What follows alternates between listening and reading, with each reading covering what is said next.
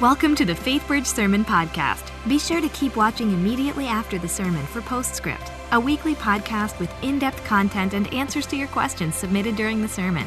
You can also find it on iTunes or at faithbridge.org/postscript.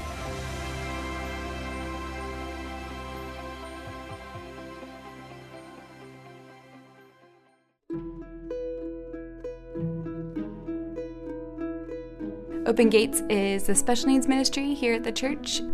We want to love on kids for Christ and encourage them in their walks with Him. It's important because these families, out of all families, they need to be encouraged and they need to have community. It shouldn't be because of their child's disability they can't participate in a church. That shouldn't be the case. We should be the place, out of all places, that says, yes, we want you here. You're welcome here.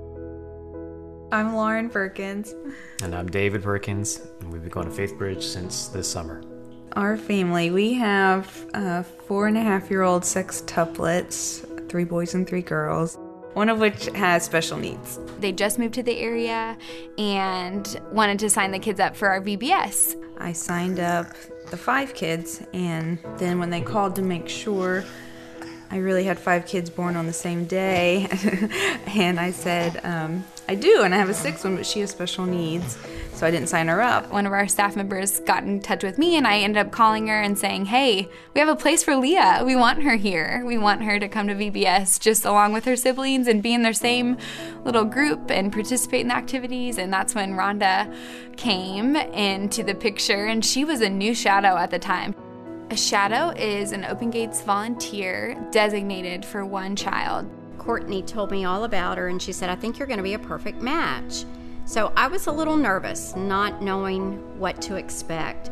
That was my first encounter with the Perkins, and that was when I met Leah, who I shadow every Sunday now, and I fell in love with her the first evening that I met her. Little Leah has bonded so much with Rhonda, and the whole Perkins family adores her. If anything she knows that's going on with Leah, doctor's appointments or any decisions we're making, she'll text me, just let me know she's been praying for her and what's going on. She wants an update. She's not only taken Leah under her wing, it's all the kids. It's all 6 of them together. She gets them involved in reading stories. If she's reading to Leah, she'll get everybody around her to read with her too. Rhonda is what made us decide to commit to going to FaithBridge. When she said that she's gotten really connected to Leah and she has a relationship with Leah that she wants to, keep pursuing and strengthening, that was what made us said FaithBridge is our home, and Rhonda was what made us finally decide to commit to FaithBridge. We want parents to be able to go to service worry-free. We just want them to be able to focus and be filled. We don't want them to be concerned that their child is being neglected. We want them to know that they are being cared for and they are being loved and they are being included. That is what we're all about. Inclusion, inclusion, inclusion. And as much as possible, as often as possible, we want them to be included with their peers. When we walk in, volunteers and the staff all, say hi to them and know their names and give them hugs. Inclusion is not just a thing that just kids ministry does. Our church as a whole has a heart for inclusion. We have the privilege of telling people of all abilities how deeply they are loved by God. Yeah, isn't that awesome? I get touched every time I see that piece. And I just love our Open Gates ministry, and I want to invite you to consider being a part of it.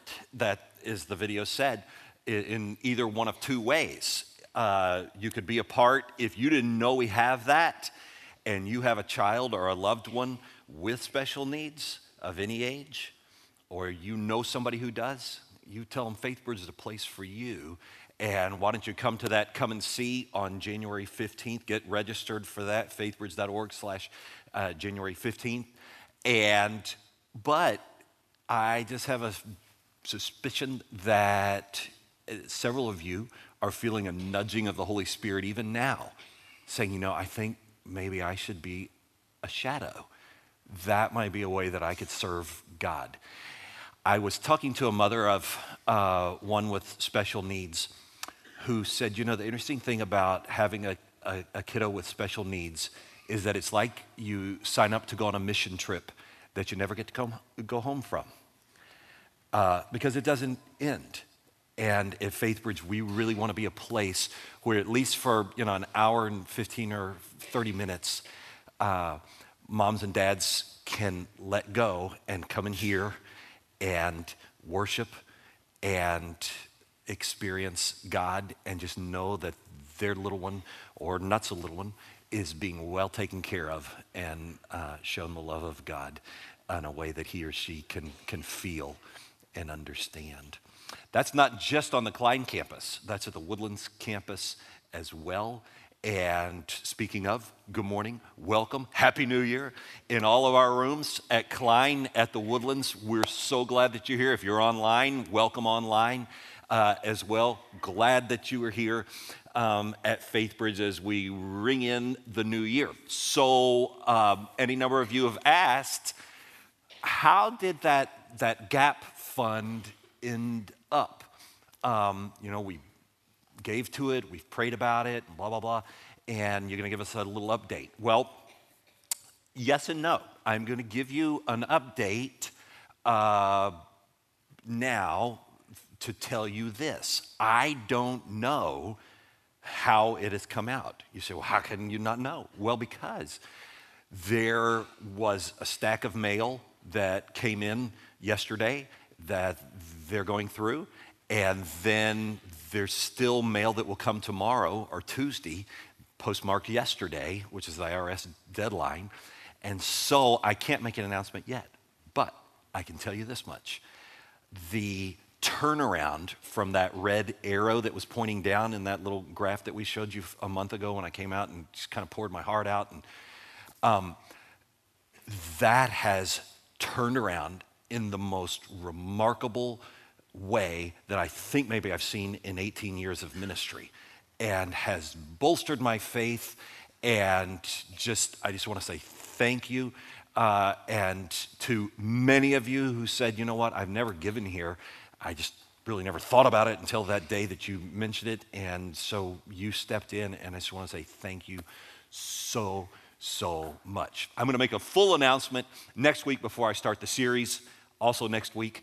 So be sure and be here for that, and we'll see you next week. Today is a special treat. It's always a fun treat when Duffy Robbins is here, and he brings in the new year for us today with a very good word. Let's welcome Duffy in all our rooms right now as he comes to preach.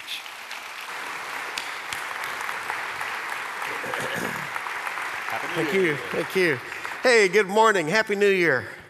Good to see everybody. Welcome. Glad you're here. Thanks again for joining us. And again, as Pastor Ken said, those of you who are here on the Klein campus, but also those of you in the Woodlands, and if you're joining us live stream online, always a pleasure to have you worship with us as well. I hope everybody had a great Christmas, and you've enjoyed this holiday week. It's been a little bit weird in the Robbins family because we did a little bit differently this year, Christmas and Christmas Eve. I think most of you know, you've heard me talk about the fact that I have two daughters, and both of whom are married. And this year, both girls spent Christmas Eve and Christmas with their husbands' families. So this year, Christmas Eve, Christmas, it was just me and Maggie. And it's let me just out of curiosity, how many of you are actually empty nesters? Let's see a show of hands.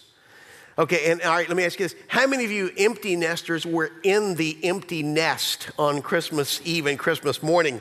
Let's see. Okay, yeah, the ones that look relaxed, well-rested. Yeah.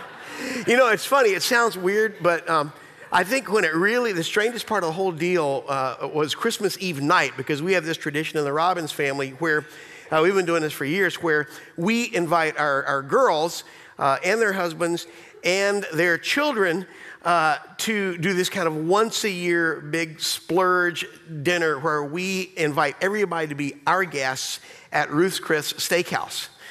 And yeah, I mean, just sick. And it's been very, very fun, but it's also, it's pretty pricey. Anyway, this year it was totally different. And I can still remember Christmas Eve night, Maggie and I just sitting there, the two of us at the table sort of staring at each other, thinking about how much money we were saving. And yeah, it really kind of put us in a festive mood for the Christmas Eve service. One of the happiest Christmases in years. But no, we might actually have a new tradition. But if you're visiting with us this morning here at Faith Bridge, or you're a regular part of our family, we've gathered on this New Year's Day because we want to celebrate the good news that the Christ of the Christmas Day Advent wants also to be the Christ of our everyday New Year adventure. And so we're glad you're here. I think for most of us, one of the reasons that New Year's Day is a little bit special is that it sort of offers us a chance to think about, what's coming next. What's next? I mean, here we are on the threshold of a new year. I think it's just natural that we'd sort of wonder about what's going to come over the course of the next 365 days of life. Will there be changes at work? Will I, get a new car? Will our, water heater crash? Will I lose weight? Will I pass calculus? And how might my social life change if I don't pass calculus? And will this be the year we get a phone call from Chip and Joanna Gaines in wanting to remodel our home? And I want us on this New Year's morning to read a brief passage from God's Word that points us directly to this question: what comes next? So if you have a Bible, I want to invite you to turn to the book of Revelation. Chapter 4. If you don't have a Bible, put your hand in the air. We'd love to make one available to you, these good folks, and so just put your hand up. The book of Revelation is at the very back of the book, and we're in chapter 4 of the book of Revelation. We're going to begin reading in verse 1. Chapter 4, verse 1, the book of Revelation. After this I looked, and behold, a door standing open in heaven. And the first voice, which I had heard speaking to me like a trumpet, said, "Come up here, and I will show you what must take place after this." At once I was in the Spirit, and behold, a throne stood in heaven with one seated on the throne. And around the throne, on each side of the throne, are 4 living creatures, full of eyes in front and behind. The first living creature like a lion. The second living creature like an ox. The third living creature with the face of a man. And the fourth living creature like an eagle in flight. And the 4 living creatures, each of them with 6 wings, are full of eyes all around and within. And day and night they never cease to say, "Holy, holy, holy is the Lord God Almighty, who was and is to come." And whenever the living creatures give glory and honor and thanks to him who is seated on the throne, who lives forever and ever, the 24 elders fall down before him who is seated on the throne and worship him who lives forever and ever. They cast their crowns before the throne, saying, "Worthy are you, our Lord and God, to receive glory and honor and power, for all you created, and by your will they existed and were created."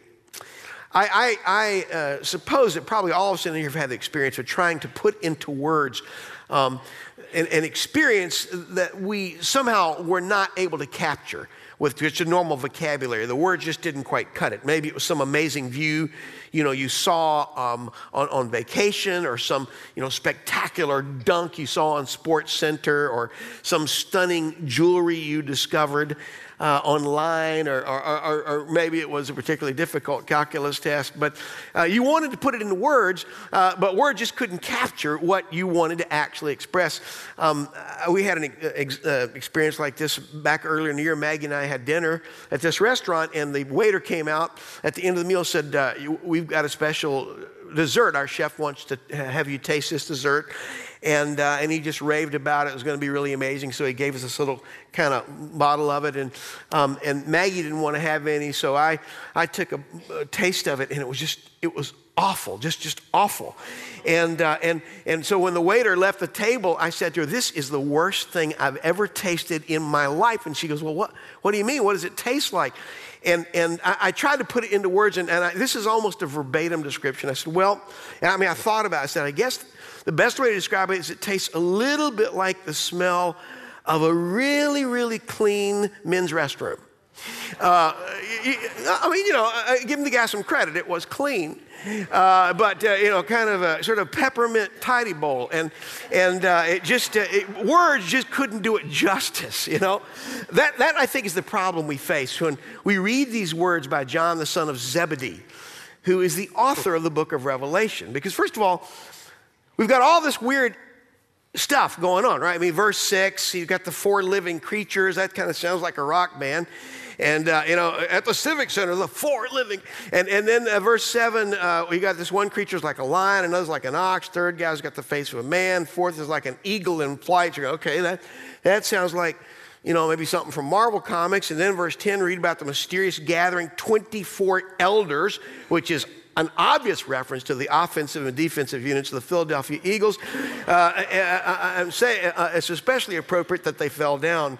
But I like the way one commentator puts it. He put it like this. He said, in the book of Revelations, God uses the indescribable to point us to the undeniable. God uses the indescribable to point us to the undeniable. It's a reminder, I think, a good one, that with this book of Revelation in particular, our goal, our task is not to try to nail down every possible interpretation of the 24 elders or the 6-winged creatures or the, 7-horned sheep. Our task is to listen to the text, to try to get a sense of what God was saying to those believers for whom it was originally written back in the first century church, and then consider, what does it say to us on this first day of a new year, which is kind of intriguing, because if you go back to the first verse of Revelation chapter 4, you'll read that a voice is speaking with the clarity and authority of a trumpet saying, look at the text, come up here and I will show you what must take place after this. Come up here and I will show you what must take place after this. Some translations literally render this phrase, I will show you what comes next. And it's in these words this morning that I want us to begin to hear 2 very basic and undeniable truths on the very first day of 2017. The first of those truths, the first of those undeniable truths is simply this. The key to living an abundant life in this coming year, what Jesus describes in John chapter 10, verse 10 is living life to the fullest. It's the life for which you and I were created. It's the life that every one of us in this room and every person watching online and every person in the woodlands and everybody outside of those spaces, it's what all of us yearn for and desire. The key to living an abundant life in the coming year is not about what, it's about who. It's about who. It's not a question of what's to come, but an undeniable affirmation of the one who came. I think most of us would agree this morning that this has been an odd year, and that the year to come looks to be equally odd, a year of uncertainty. I think most of us would probably agree that the Christmas story that we celebrated only a week ago seems kind of undersized and quaint in the face of the questions that we confront. The headlines we've read over the last month and even in the last 24 hours are anything but good tidings of great joy. Less than 400 miles from Jesus' birthplace, the city of Bethlehem, in the town of Aleppo, all of us have been hearing about an ongoing refugee crisis of untold proportions. The brightness that lights up the Middle Eastern sky is far more likely to be a bomb than a star. I mean, there's very little peace on earth and goodwill among men. Just last week, I heard a CNN anchor wonder breathlessly if we were on the verge of total collapse. That, as I recall, it was just before she cut away to a yogurt commercial. But I think most of us do kind of have this sense of kind of creeping concern. Well, John, when he wrote these words in the book of Revelation, probably sometime around 81 to 96 AD, the questions facing the church were also very, very real. Persecution under the Roman Emperor Domitian had become ruthless and widespread. We know from historical accounts of that day that Christians who refused to acknowledge Domitian as Almighty Lord and God, as he demanded, were systematically killed. The historian Tacitus describes Christians as being burned alive to light up the emperor's grounds at night for games. Other believers were sacrificed by tying them together, arms and legs, to wild horses, and then ripping them apart as the horses galloped in opposite directions. Still others were covered in the hides of beasts and torn to death by dogs in the Colosseum. And of course, we know from chapter 1 of the book of Revelations, verse 9, that John himself was not immune from this crackdown.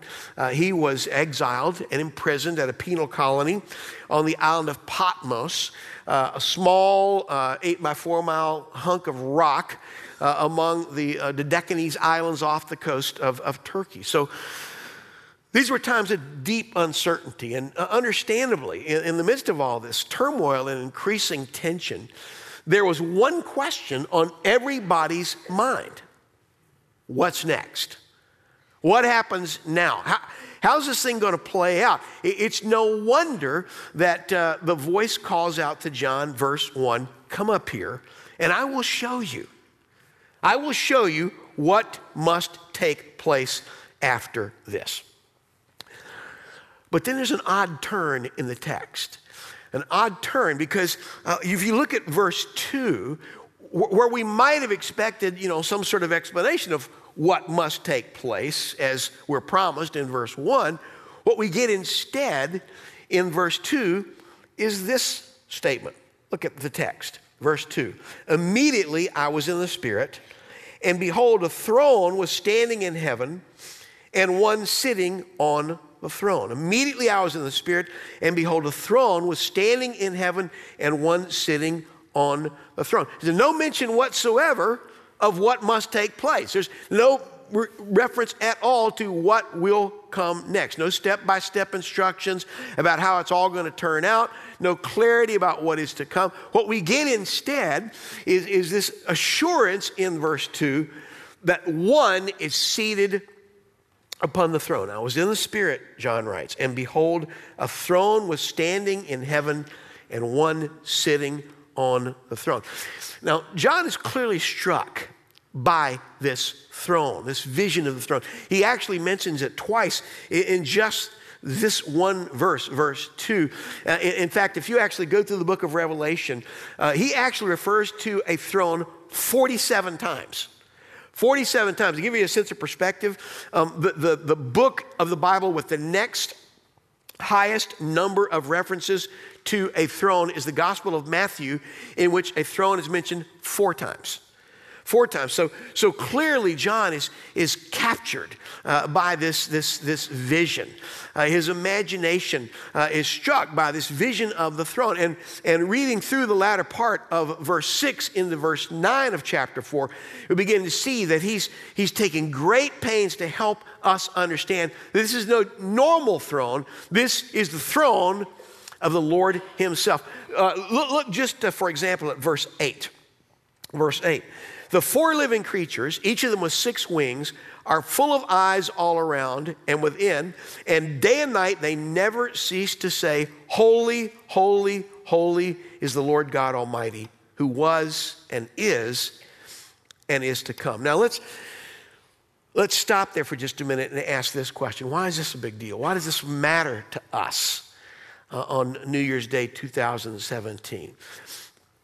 This is a big deal. This is a big deal because John understood the power of this image of the throne.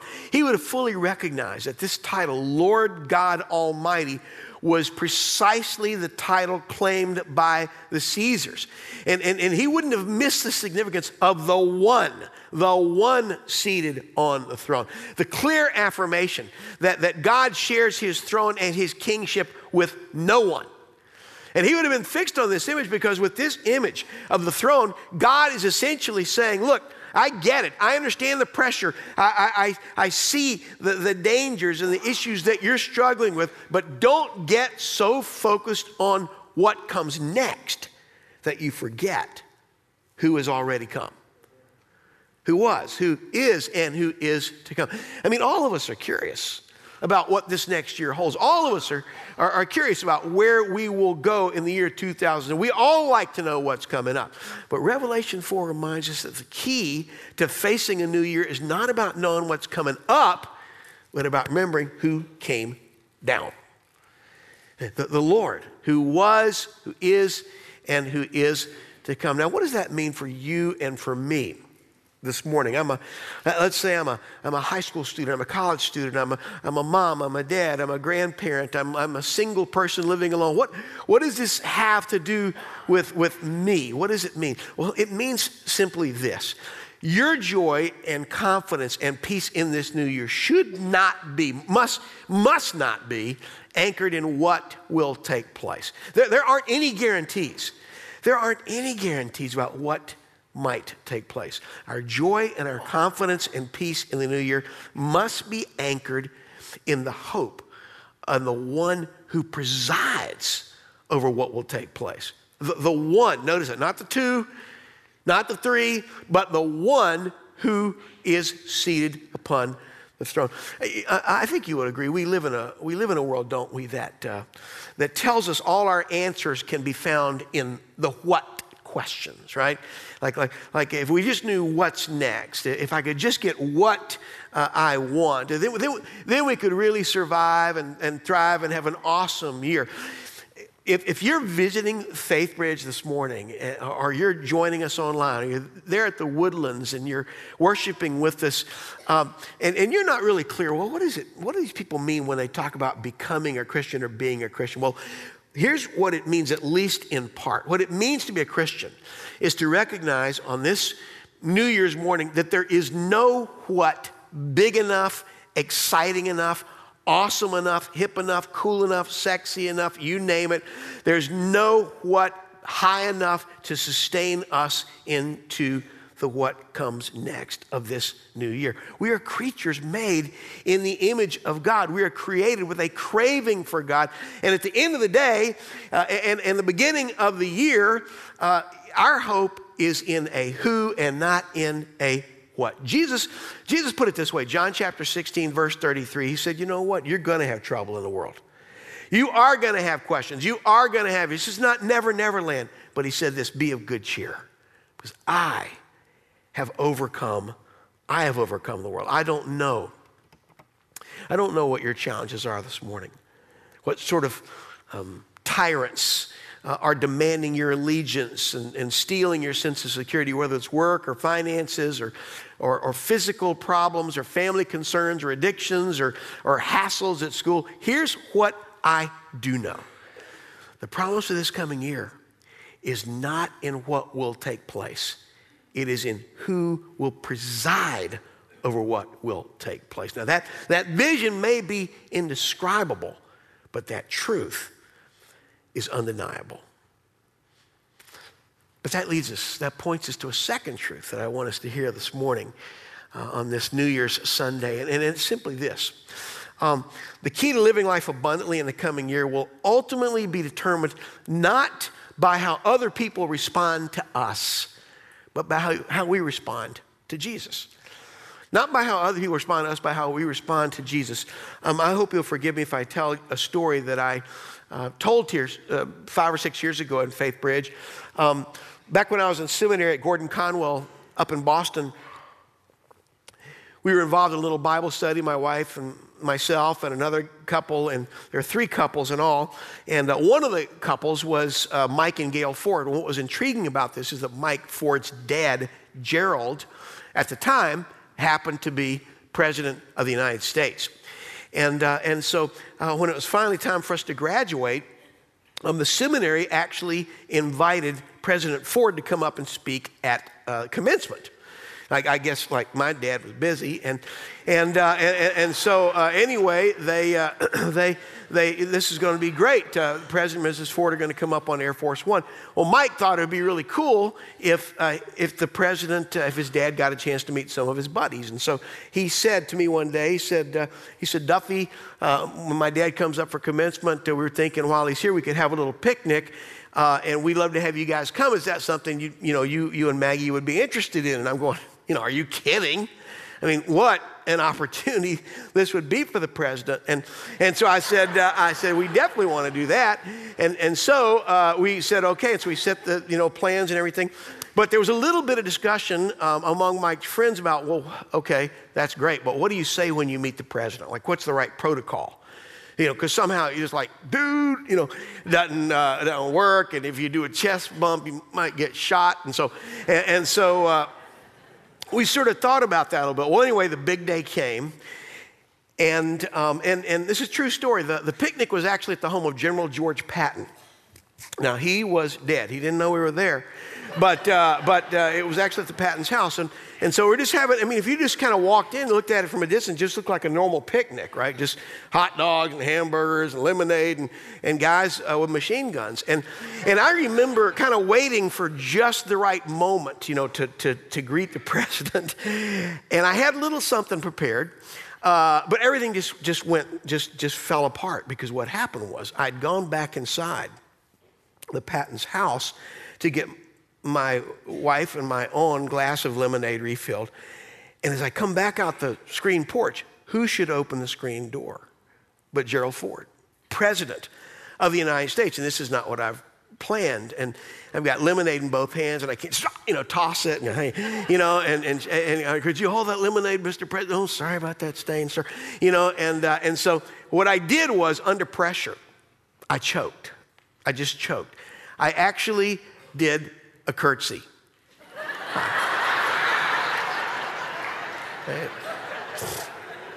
You know what? You're laughing, but he kissed my hand.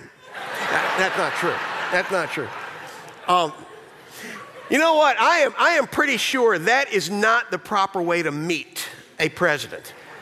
That is probably not the proper way to greet a president. But what I want us to understand is there's a scene here in the throne room of Revelation chapter 4 where we're given a picture of the perfect way to greet and respond to the Lord God Almighty. Let's look at verse 9. Whenever the living creatures give glory and honor and thanks to him who is seated on the throne, who lives forever and ever, the 24 elders fall down before him who is seated on the throne and worship him who lives forever and ever. They cast their crowns before the throne, saying, "Worthy are you, our Lord and God, to receive glory and honor and power. For you created all things, and by your will they existed and were created." Now, did you catch that image in verse 10? 24 elders fell down before the throne of God. Now, first of all, who are these 24 elders? We've actually already seen them mentioned in verse 4 of Revelation chapter 4. They gather around the throne of God. They're seated on lesser thrones of their own, clad in white garments, the scripture says, with golden crowns upon their heads. That much we know. But there's a lot that we still don't know. And one of the observations you begin to make as you study the book of Revelations and as you begin to read the commentaries is there's sort of this sport where people love to kind of come up with fantastic theories about what this symbolizes and who this represents. I think there's kind of this default temptation to try to nail everything down really tight. I came across one commentary where the scholar tried to sort of identify the 144,000 faithful that are mentioned in Revelation chapter 7, verse 4, as a symbol for the whole church of Christ. And the way he arrived at this interpretation is that according to Scripture, he said, 3 is God's number, right? Trinity. 4 stands for creation. And so if you do 3 times 4, that equals 12, which equals the whole church. And since 10 means completeness, then 10 cubed means 3-dimensional completeness. And obviously, 12 squared times 10 cubed equals 144,000, which equals the church in all its. Now, please forgive me. I don't want to be cynical, but to me, this sounds like a guy that flunked calculus.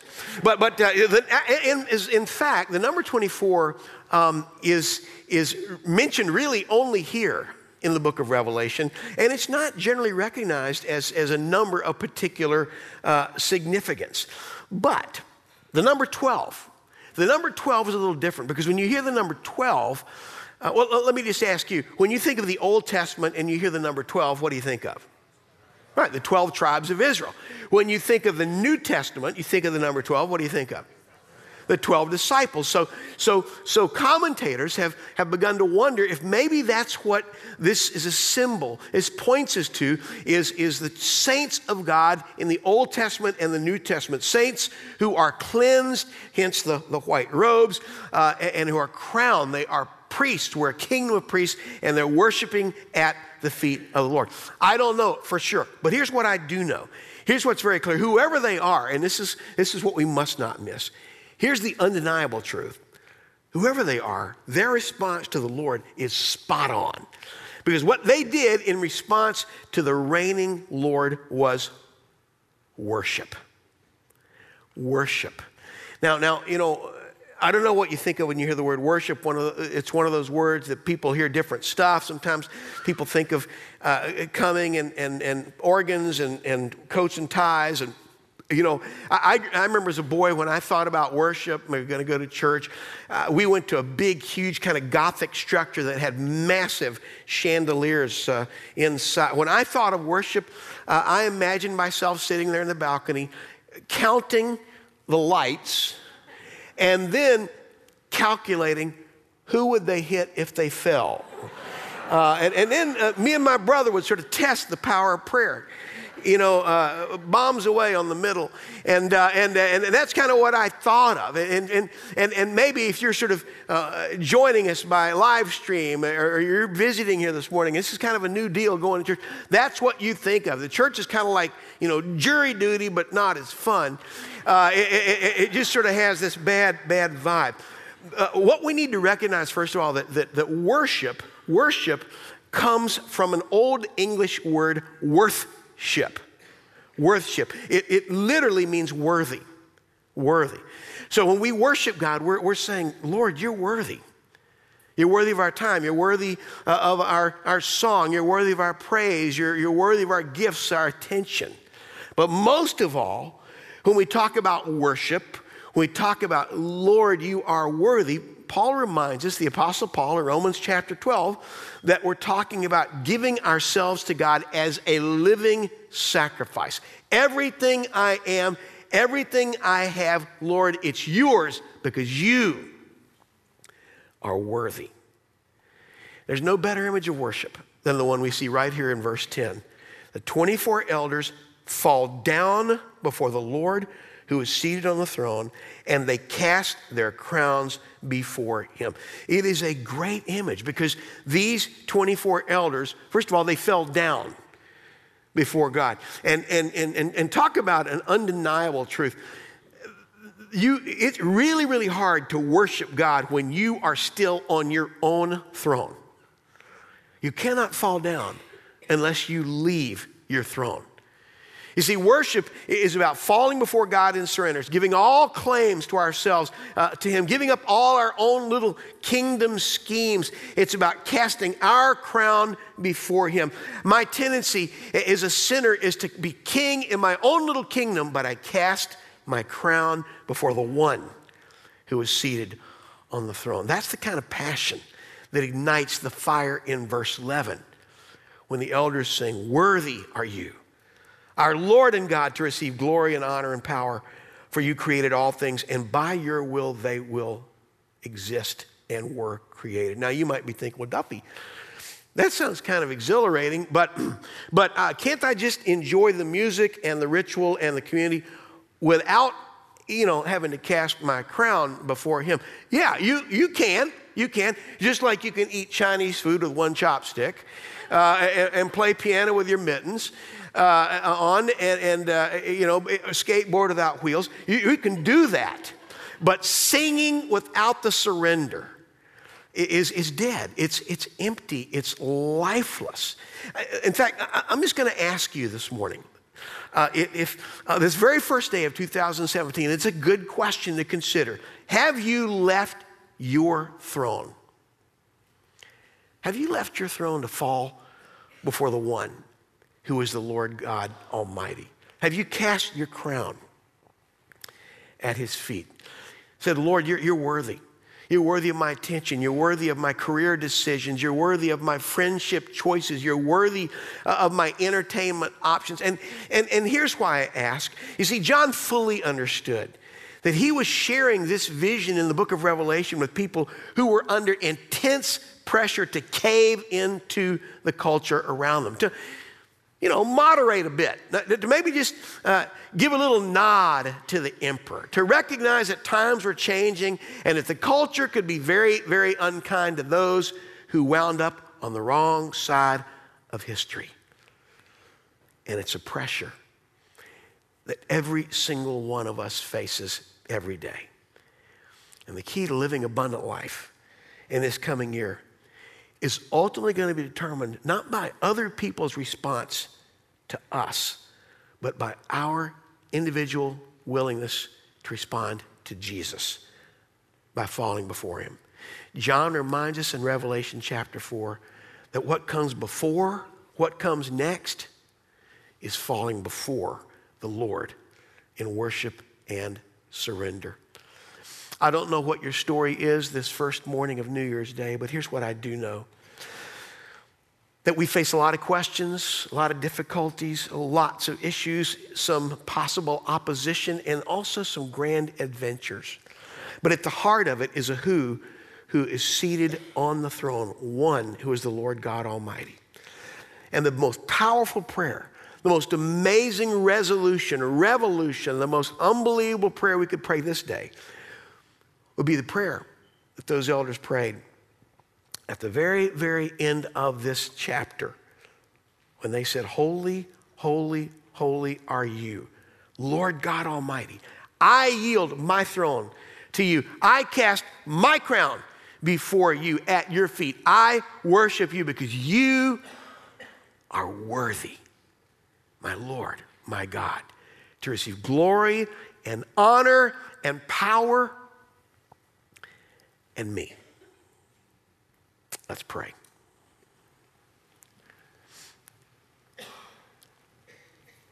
In this quiet, in just a moment, I'm going to ask you, I'm going to invite you to think about this possibility. What would it look like for you to cast down your crown, to step away from your throne and say, Lord, I fall before you. I pray, Lord, that as we look ahead into this new year with all of its possibilities and all of its questions, I pray, Lord, that you would help us to recognize that in the midst of it all, it is you who are on the throne. Help us not get so fixated by the whats that we forget the power of that holy, mighty who. In the midst of it all, I pray that you would help us to live lives of worship, living sacrifice, fall before you, casting down our crowns. Thank you, Lord, that in this act, we not only give you the glory, but we gain the possibility of living with you the life for which we were created, which is the most amazing new year, new life of all. We pray this, Lord, in the strong name of Jesus. And everybody said, amen. Welcome to Postscript. Here we hope to answer your questions and help you dig deeper into the messages and sermons at FaithBridge by talking with the teacher of the day.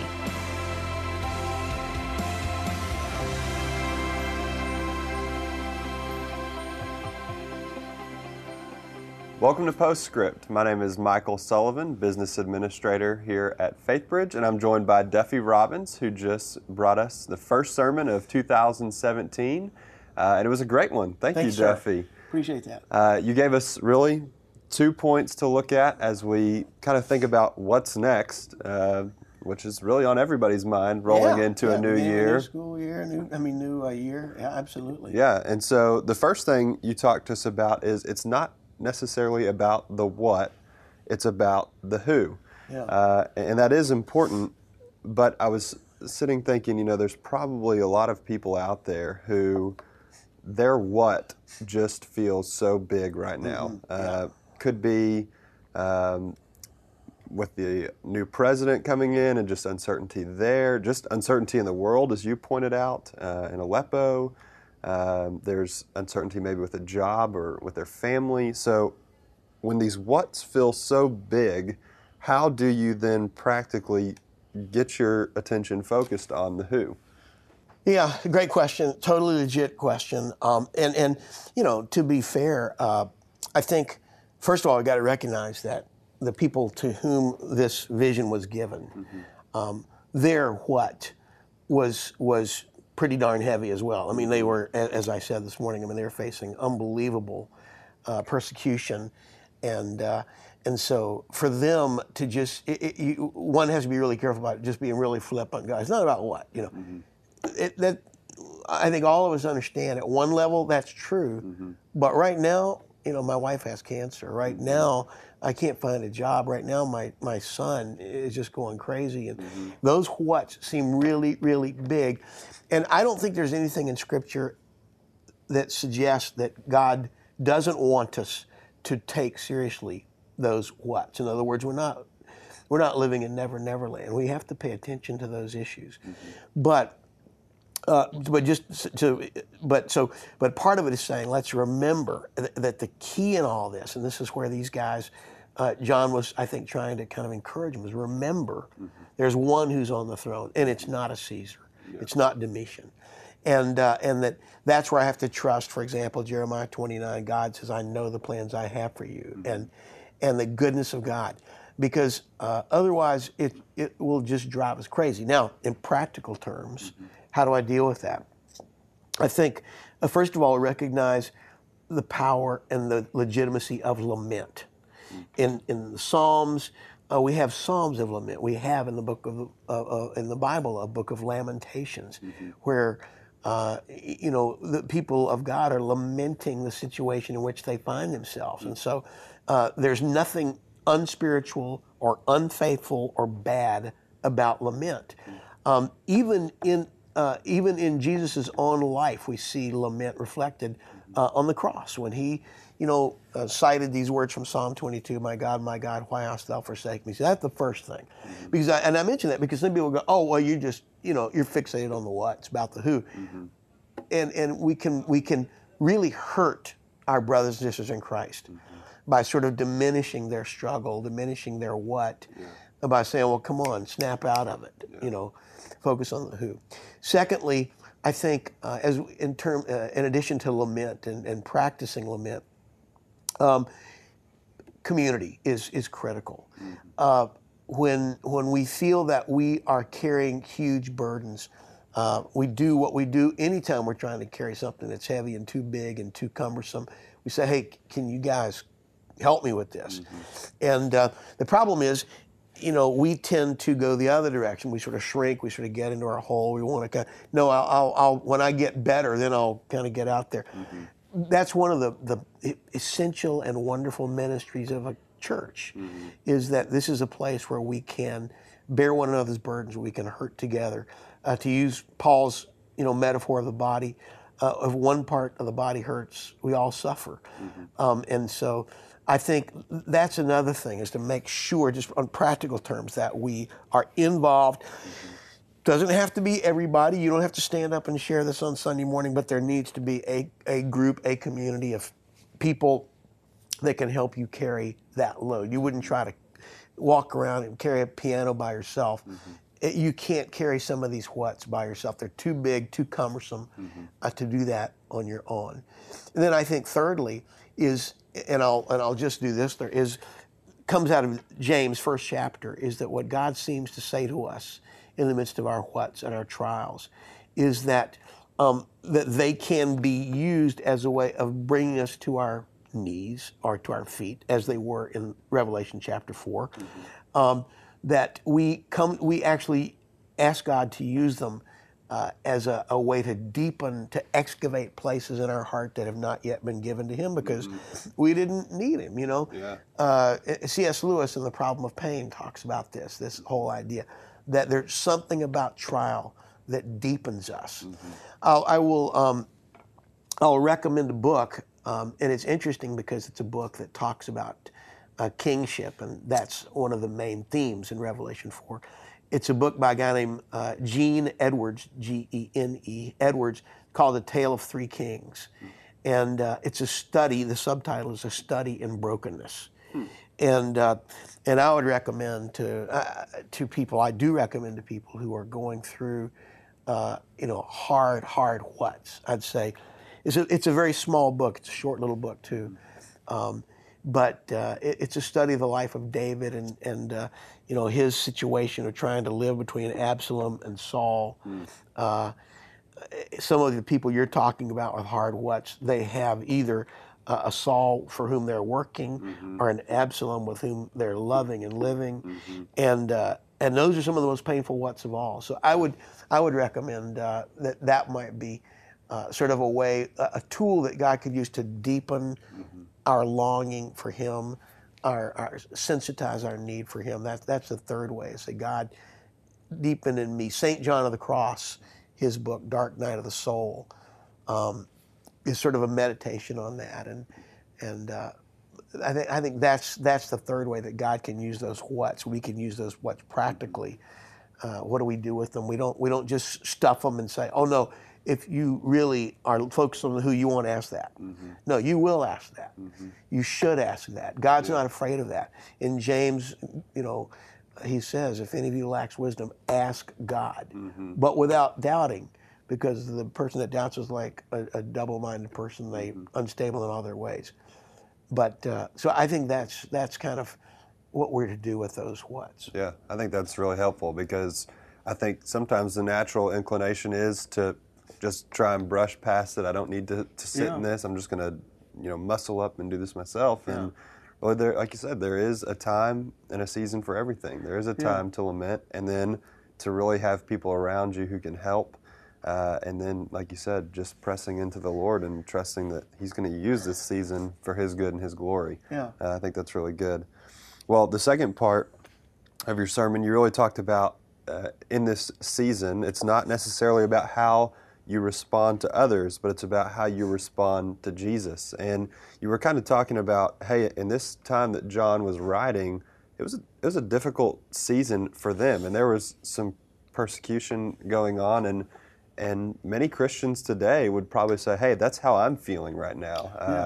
I am a social outcast at school or at work because of the beliefs that I have. They're viewed as old school, or that's dumb, or you're weak, or whatever the case. And sometimes that costs you maybe a promotion, or it costs you fitting in, or whatever the case may be. But there's probably some people who feel this tension right now, and it's even greater, obviously, in other countries, but even in the U.S. and our culture as well. So maybe can you speak to that? How do you deal with this tough culture right now? Yeah, I think you're absolutely right, and that's precisely why I wanted to sort of raise that point. That, and I don't mean necessarily how we respond to others. What I'm saying is how do others respond to us is not as important as how we respond to Jesus. How we respond to others is critically important. Sure. But a lot of times we excuse that. We excuse our response. We excuse our behavior because we say, "Well, look at the way these guys are treating me. Look at what they're doing." They're bashing, my candidate or bashing my beliefs, and those again those hurts or those insults. I'm not saying that they're all that all those accusations and assaults are legit. They're not. A lot of them. Sure. What I'm saying, at the end of the day, it's not how they respond to us. It's going to be how we respond to Jesus in the midst of that stuff. Ultimately, He's the one on the throne, and it is to Him to whom we must give account. But I think, so practically speaking, and I feel that way as much as the next guy, I think the first thing I have to do, just practically speaking, be very, very cautious about social media.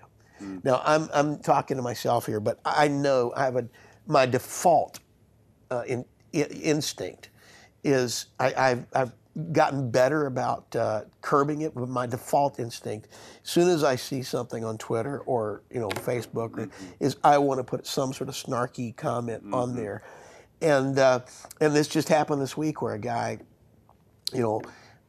criticized something, and I wanted so badly to say something, but I didn't. It wouldn't really have been engagement. It would really have been just kind of, striking back. It's not like, hey, let's try to reconcile. It's more like I want to just make this guy look stupid. Yeah, one up him. Yeah, and so that would be just from a practical standpoint.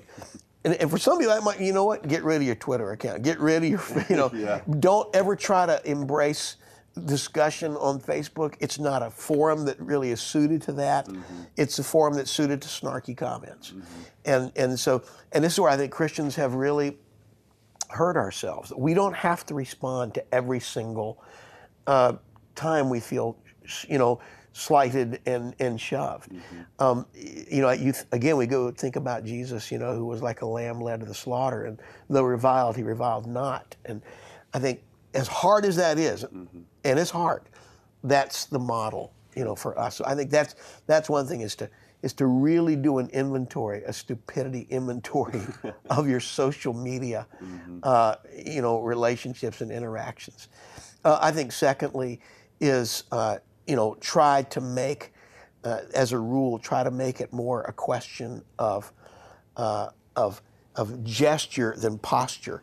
Andy Crouch, who is the author of 2 or 3 really awesome books. The first one was Culture Making by InterVarsity Press.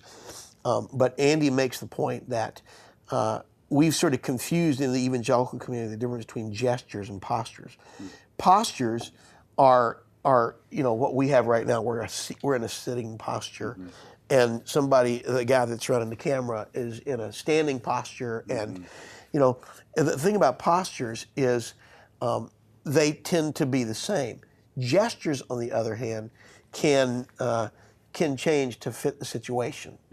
We get stuck in a posture, and so when we have a position on something, we just kind of default to this posture. We're against it, we're angry, we're whatever.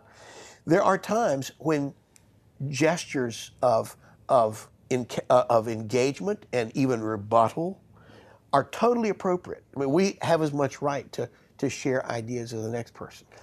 But the problem is we tend to default to a posture where we're always angry, always upset. Here they go again. Instead of saying, no, wait, this is a posture. I don't need to remain in this posture. I can use these gestures if and when they are appropriate to me. And I think part of it is sort of looking at my life and maybe even asking people who know me and people who spend time with me, so, what is my posture? What is my posture? Because maybe I've defaulted to these attitudes or these ways of being, and then I discredit the very ideas that I hope to champion. And then I guess thirdly is to recognize, and I think this is really, really important, the robust reality of sin.